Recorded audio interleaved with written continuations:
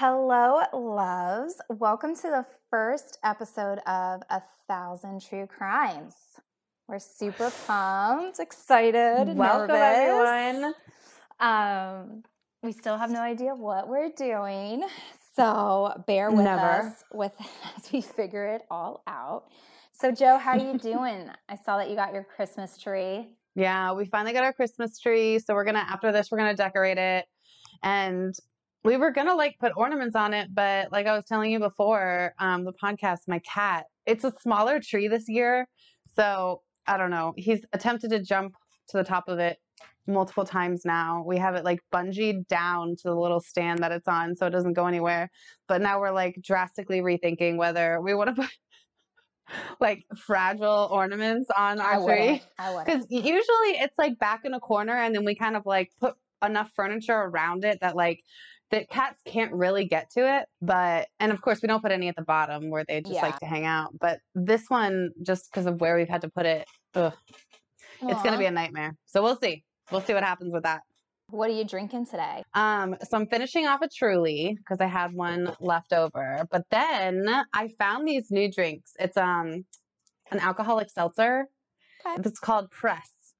And they have these super unique flavors. There's lemongrass and sage. The one I'm having now is grapefruit cardamom, which is the best flavor. These are so good. If you haven't tried them, you should try them. They're delicious. They're called Press. I feel like you went now these hard seltzer waters are going straight hipster, like lemongrass and sage.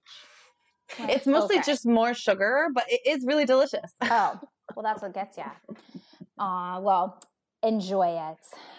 We're going to need it for this one. This one gets a little rough. Oh, yikes.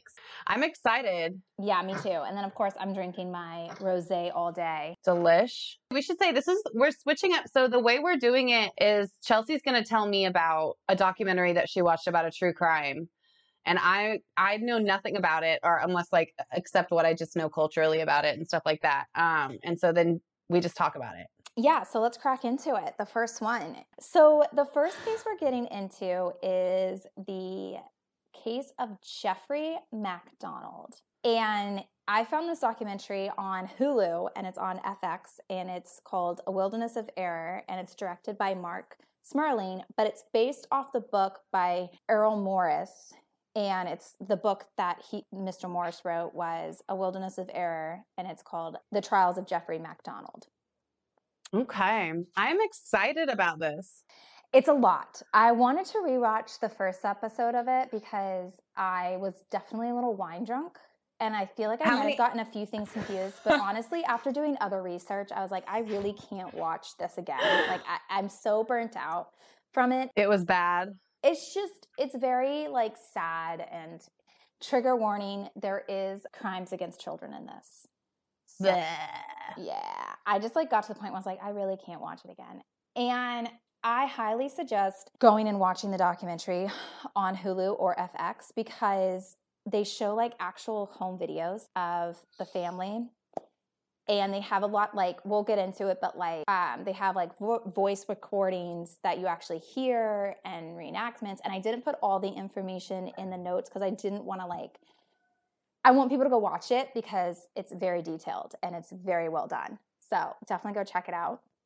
And then I also got information from Wikipedia and from another article from News Observer. So I just want to make sure we get our sources out there so no one can come We'll at have me. all the links for that and Mr. Morris, info. Don't come after me because my maiden name was Morris, so we could be cousins. So don't You're sue probably me. related. We're probably related, so don't sue me, please. I really enjoy She's probably your work. a great niece. Yeah. So let's crack into it. So we'll do some background information. Just don't sue us. And also, we have no affiliation. Or with you Hulu can. You'll get nothing. We have nothing. We have no association with any of these things. There's no sponsorship. So if anybody does want to sponsor us, that'd be great. But this is all just our beer fund. Yeah, this is all just fund. me being wine drunk one night and watching documentaries and being like, holy shit. So. Yep. Best way to watch them. Sometimes that's what you need to watch them. So background information. All right.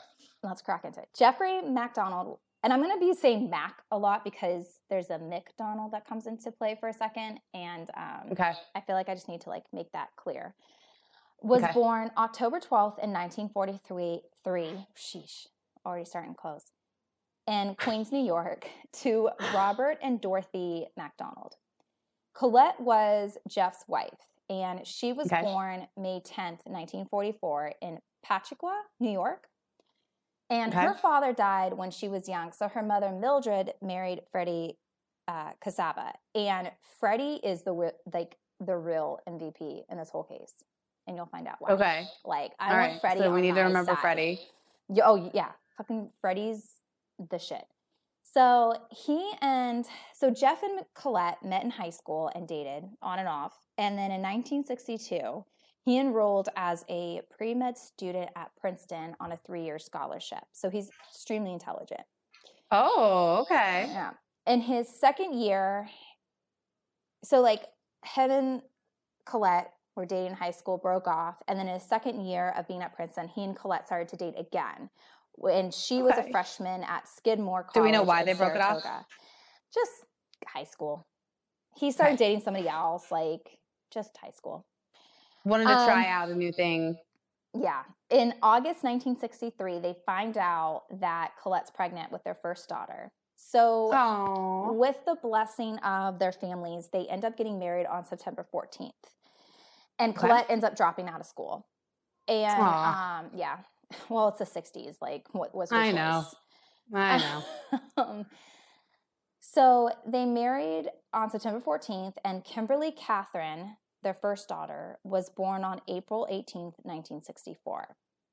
Okay. So he ends up going to medical school, and it's a lot for the two, and he's just working all the time. Oh, wow. Okay. So he ends up going to medical school, and their second daughter, Kristen, was born May 8th, 1967. So because they were just like, he was like never home. So on July 1st, 1969, he joins the Army. He left medical school to join the Army? Yeah, pretty much. Wow. Yeah. Like, I mean, this was like, so I was getting this information from Wikipedia. So it sounded like he left, like either after an internship or he just didn't continue along that path. He just stopped and then joined the Army. Okay. So something must have happened. Well, they were just stressed out a lot. Because he was just constantly never home, and she had, 2 little kids, this and that. So, when he joined the Army, he was to actually undergo a physician's basic course. But while he was at that course, he decides to join the Green Berets, and become a physician with them instead of just being a typical. So he's still doing medical, just doing it in the Army. Got it. Although now not just an Army, a very high stress. It sounds like he might be a bit of a adrenaline junkie.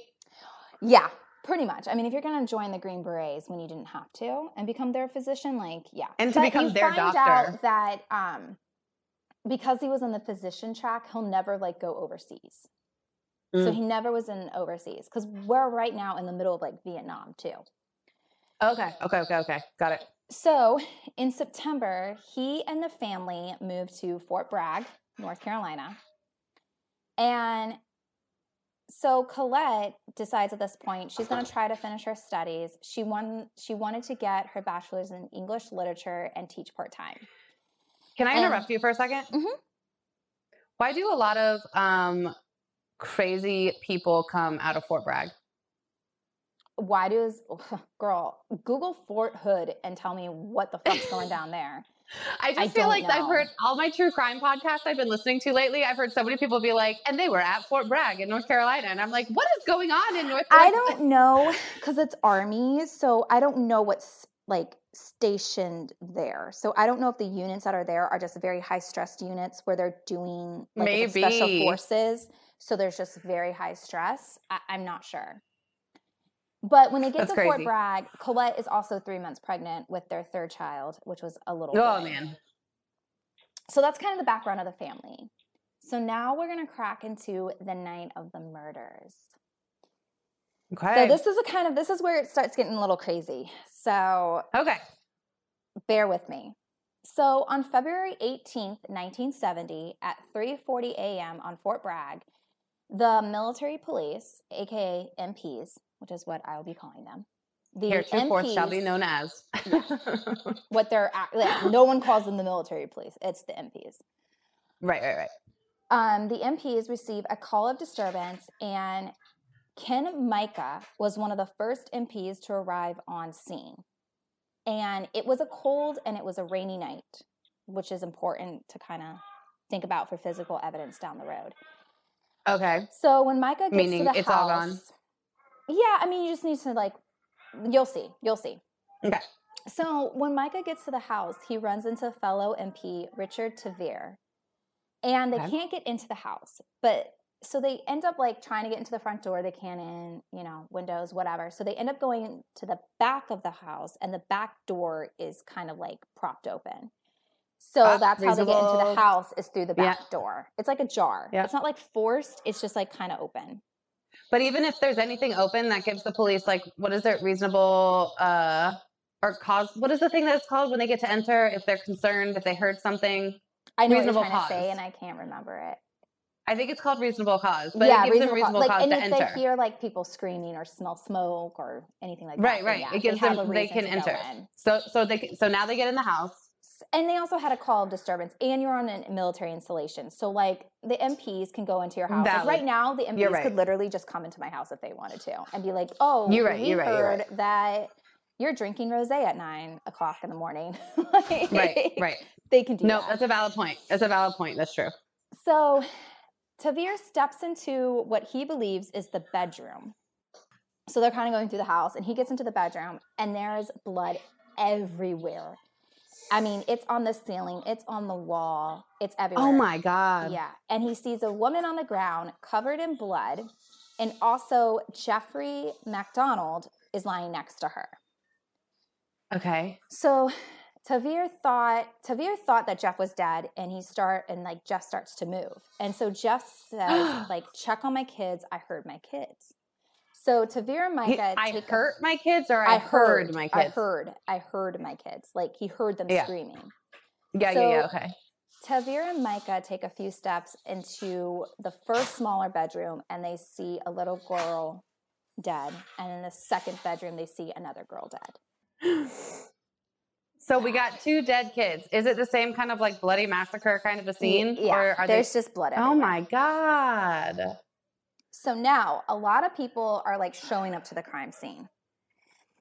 Bill Ivory, who worked pedestrians or just police and stuff? Military detectives, MPs. Okay. Forensics, everybody's kind of showing up. So Bill Ivory, who worked in the criminal investigation unit at the time, describes the living room looking like there'd been some kind of struggle.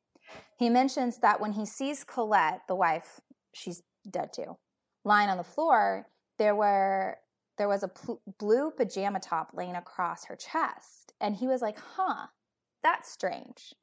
So that's a key evidence, remember the blue pajama top.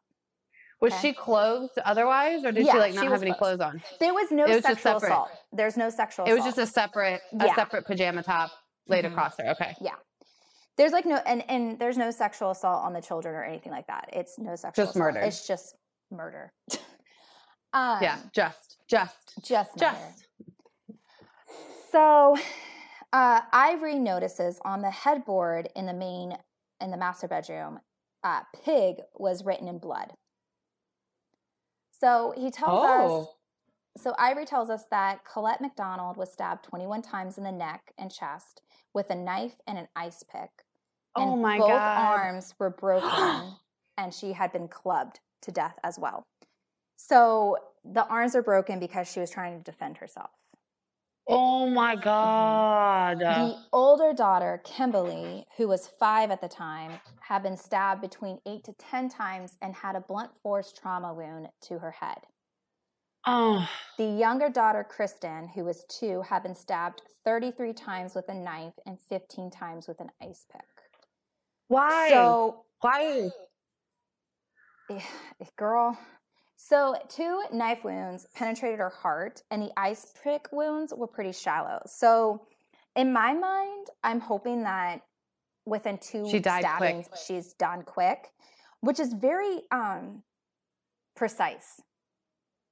Do you know what I'm saying? It's right, and it's strange that the youngest daughter was the one who was stabbed the most. Yeah, and we'll get into that. Oh. So the detectives end up finding the murder weapons, which was a club, an ice pick, and a knife. And I believe, like in the documentary, it shows you that like the knife and the ice pick were found next to each other in the front yard, which is also very weird because if you're going to be murdering somebody with those weapons, you're not just going to throw them. You're not going to leave it in the yard. No, you're not going to leave it in the yard. And you're definitely not going to leave them next to each other. Like, that's just really stupid. No, yeah. So at this point, Jeff is in the hospital, and the detectives go to the hospital, and they find out. Wait, was he also stabbed? You'll find out. So they find out that Jeff has scrapes and wounds on his abdomen and some small puncture wounds that were not serious and weren't life-threatening, and he wasn't in distress. So the detectives start interviewing him about the night. Because they're like, why did you murder your family, right? Yeah. So one of the detectives, Hodges, tells us what Jeff told him. Okay. And so yeah, let's hear this story. I'm curious. This is Jeff's version of the story. So Jeff and Colette had been listening to records, and he dozed off on the couch, and she went to bed. So you got to remember, we're 1970s, so like records are like a thing. Yep. So he's on the couch, and he said he hears Colette yell, Jeff, why are they doing this to me? And he wakes up.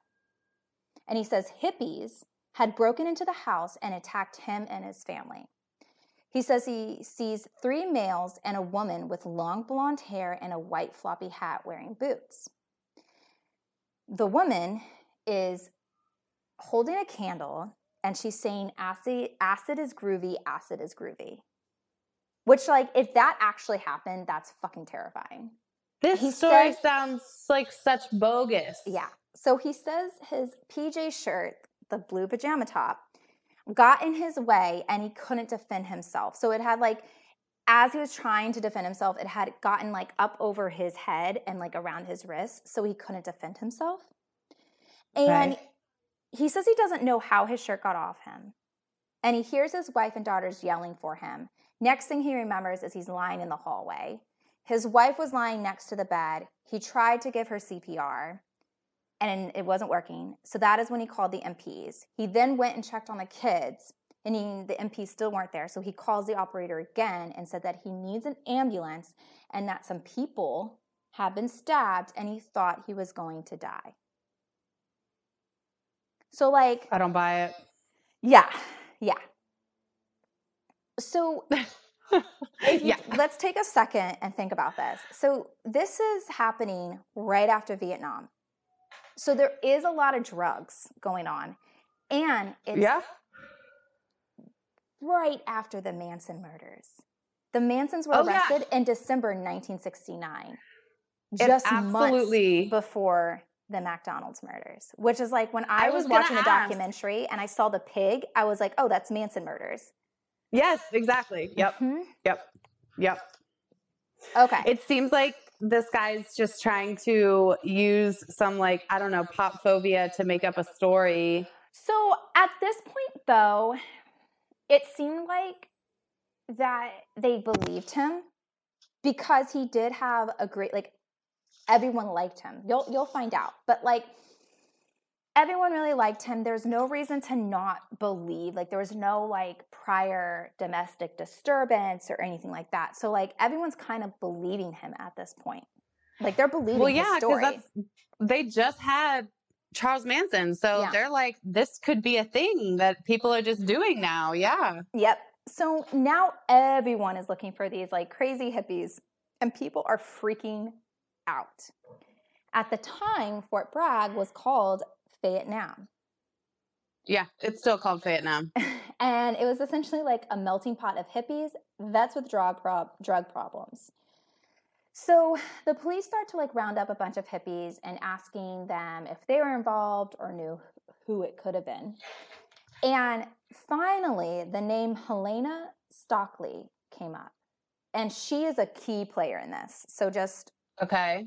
yeah. Helena. A city police officer named Prince Beasley, which is like, what a freaking name. I know. Yeah, his parents didn't do him any favors. No. Claimed Helena fit this description of what McDonald saw. Okay. See, I'm gonna start. I just gotta say Jeff. I think I'm just gonna call him Jeff for now on because Sure. like I just automatically go to Mick and it's Mac. Beasley ends up watching her house, and in the early morning, a car pulls into the driveway, and Helena was in it, and some guys get out of the car. So he goes up to her and asks if she was at the McDonald's house, and she says she was on drugs that night, but she thought she could have been there. And Prince calls Ivory. And Ivory is the military, right? So he's a military detective. Mm-hmm. Ivory, he interviews her, but is like, nothing is tying her to this case. There's no physical evidence. Because you have to remember, she thought it was she might have been there? It was, yeah, she was like, I might have been there. And we'll get into more of her background too. So you have to remember though, it's a rainy night. So wouldn't there be wet footprints? Wouldn't there be muddy footprints? Muddy, yeah. If they had to go in the backyard. Yeah. So like that's true. There's no physical evidence saying that she's there. So it's about halfway through the first day of them investigating, and the detectives are like, yeah, his story doesn't fucking add up. Like something's not right here. Right. And Ivory and his team go back to the house to take a closer look at the crime scene, and the break-in didn't make any sense. And Hodges says that when you get right down to it, he's the only one that could have done it. Mm-hmm. Which, like, makes sense. Damn. Yeah. So the Army ends up charging Jeff an Article 32, which is the military equivalent to a civilian hearing. Okay. And we meet Mike Malley, who was actually getting ready to leave for school. And he sees, so in the documentary, they introduce us to Mike Malley. And I'm going to kind of go based on the documentary since a lot of my information came from the documentary. And so Mike Malley was getting ready to leave for school, and he sees the paper about the murders. And he's like, he couldn't believe it. And it doesn't make sense because he knows Jeff. Jeff was his roommate sophomore year in college. They both went to Princeton. Their junior year, Jeff left to go to medical school. Malley left to go to law school. So he actually ends up getting a letter from Jeff saying that he's going to request him to be part of his defense team. And Jeff is like, dude, I'm barely out of law school. Like, you need to hire a trial lawyer. So this is when Bernard, and he goes by Bernie Sega, ends up becoming his defense attorney. So so Jeff ends up getting a defense attorney that is not military. And that plays a critical role in his Article 32 hearing. So Clifford S'mores. It looks like s'mores. S'mores? Sorry. It really does look like s'mores. Okay. S'mores? S'mores? What's his name? What's his first name? Clifford. Yeah, let's call him Cliff. Cliff. So Cliff is the lead Army prosecutor, and James Doubt is the Army defense team. So the Army, of course, still has to have their own defense team. Okay. And at this time, there's a very anti-Army feeling in the nation. And this case had everything. So at this time, this case is all over because it's an all-American boy. He's a Green Beret physician, had a pregnant wife. He's Ivy League. 2 little girls were killed. He's a good, like when you look at if you see the home videos, like he's a good-looking man. And he's a white male. Yeah. So, like, there's no way he could have done this. Of course not. Of course not. Like, it couldn't have been him. It could never be him. And it always is. So, the judge is Hammond Beal. And technically, like, the Article 32 hearings, they don't have a judge. They have, like, a legal advisor. So, he's the equivalent of the legal advisor. Okay. Of the judge. Sorry. Okay. So July 7th, 1970, the trial starts. Micah, the first MP, was called to testify, and he goes over what he saw, and he goes over like all the details. Cliff is trying to establish that there wasn't a break-in, and he mentions that the dining room is like 6 feet away from where the crime took place. So Jeff was a captain at the time in the Army. So they lived in an apartment, and it's a small apartment, and you see photos of it, and it's kind of like their living room and dining room are connected, and it's not a very big space. Okay. And so like if there was a struggle and people were fighting, like he claims was happening, like the table would have gotten bumped. Something would have gotten knocked. So, yeah. So Micah says that the dining room table, that like the dining room wasn't disturbed because they had like, the dining room table and like a little like drawer chest up against the wall. Probably had china in it or something. Oh yeah. So Micah says that the dining room wasn't disturbed, and Cliff points out that there are still cards, like Valentine's Day cards, still standing on a table that is 6 feet away from where the crime scene took place. Yeah, that would have gotten bumped. Yeah. Micah then says that the coffee table was on its side. Cliff is like, the investigators kicked over this table multiple times, and it always fell on its top. Like, they tried different ways to see if they could get it to fall on its side. So so in the documentary, Malley brings up the fact that the Army didn't really know what a real defense counsel could do. So the defense team, Bernie, they do their own investigation. The civilian defense team, right? Yes. Bernie is a civilian. We find out that the pictures the military were using were from 2 different photographers, and that there was a time lapse of when the pictures were taken. The first photographer was so upset, like he couldn't keep going. He was sick to his stomach, so they had to stop and bring someone else in. And the crime scene was never secured. It's like, I know. I'm like, the stuff we have learned about crime scenes since like the 70s, let me tell you. That is crime scene 101. Secure the crime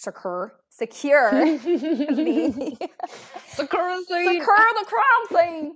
Secure the crime scene. Like, come on, let's get it together. I know. Do not, like, seriously, come on. It ruins so much evidence. Just secure the scene. I know. But it's okay. The only reason we know that and we're screaming it is because of cases exactly like this one.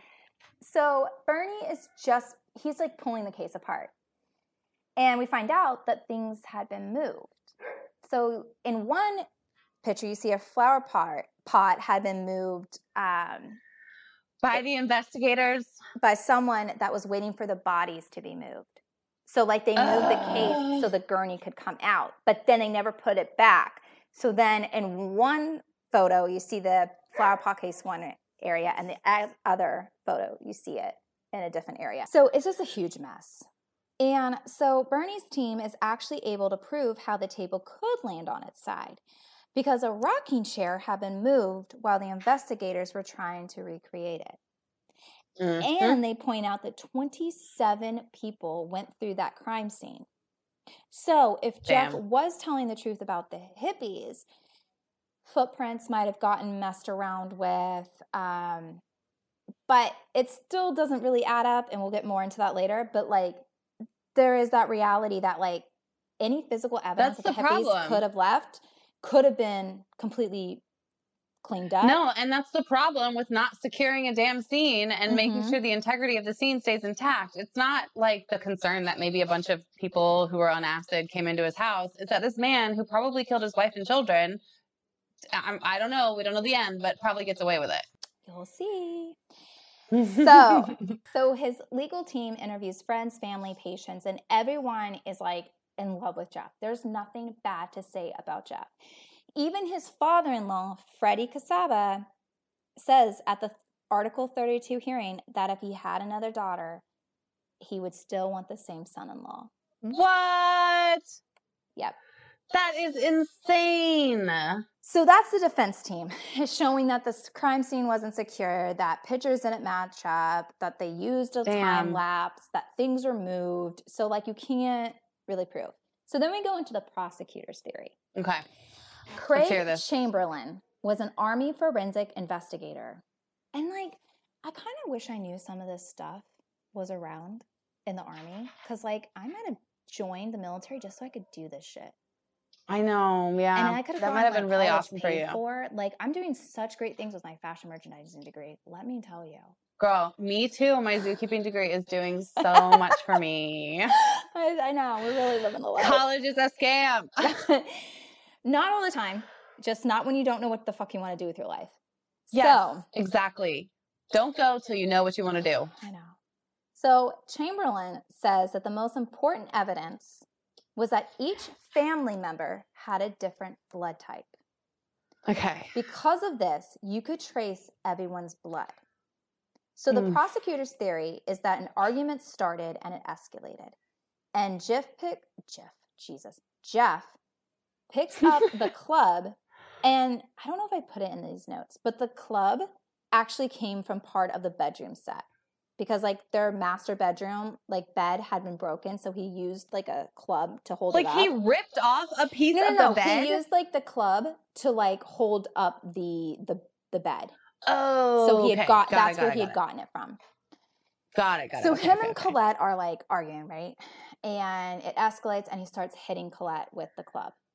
So his oldest daughter, Kimberly, wakes up and goes into the bedroom to see what is going on. And when he swings around, he accidentally hits her right across the head with it, like on the temple and down. And like accidentally kills her. No. Oh. So where he hit her, since he's a doctor, he knows that she is either going to die, or if she does survive, she's going to have serious brain damage. So he takes Kimberly back to her bedroom. At this point, Colette goes to Kristen's bedroom to try to protect her, Kristen, and Jeff hits her in the head, which kills her, and then takes her back to the master bedroom. And I believe the hit in the head that she got from Jeff at that point did kill her. I believe that's correct. So during this time, under the flip, and Kristen is still sleeping, okay? So under the flip table in the living room, while they're doing the investigation, they find that on the Esquire magazine, Kimberly's blood is on it. And there's an article about the Manson murders, which included the picture of the word pig in blood. So they think like he put everybody like back, whatever, and went to the kitchen, because he then goes back to Kristen's room and he stabs her. That's why, like, remember she had 2 puncture hearts to the heart? Yeah. So, like... Puncture hearts? Puncture wounds? Puncture hearts. Puncture wounds. Yeah, sorry. To the heart, that she... to me, that means that, like, he knew what he was doing. He killed her relatively... Like he was... Yeah. I mean, he's a doctor. Well, kind of, because... let me get to more to this. Okay. So he then goes back to Kristen's room to stab her, but she was awake at this time because she did have defensive wounds to her hands. Damn. So he, and he had already, I think when he put Kimberly back in her room, that's when he killed her. Damn. So then he then goes back to the master bedroom and stabs Colette and writes pig on the headboard, but there's no fingerprints. They find surgical gloves in the bedroom and found his blood on the kitchen floor next to the sink that the surgical gloves were kept in. Oh my God. So remember how the doctors are in the hospital, when he was in the hospital, they're like, he has wounds, but none of them are life-threatening.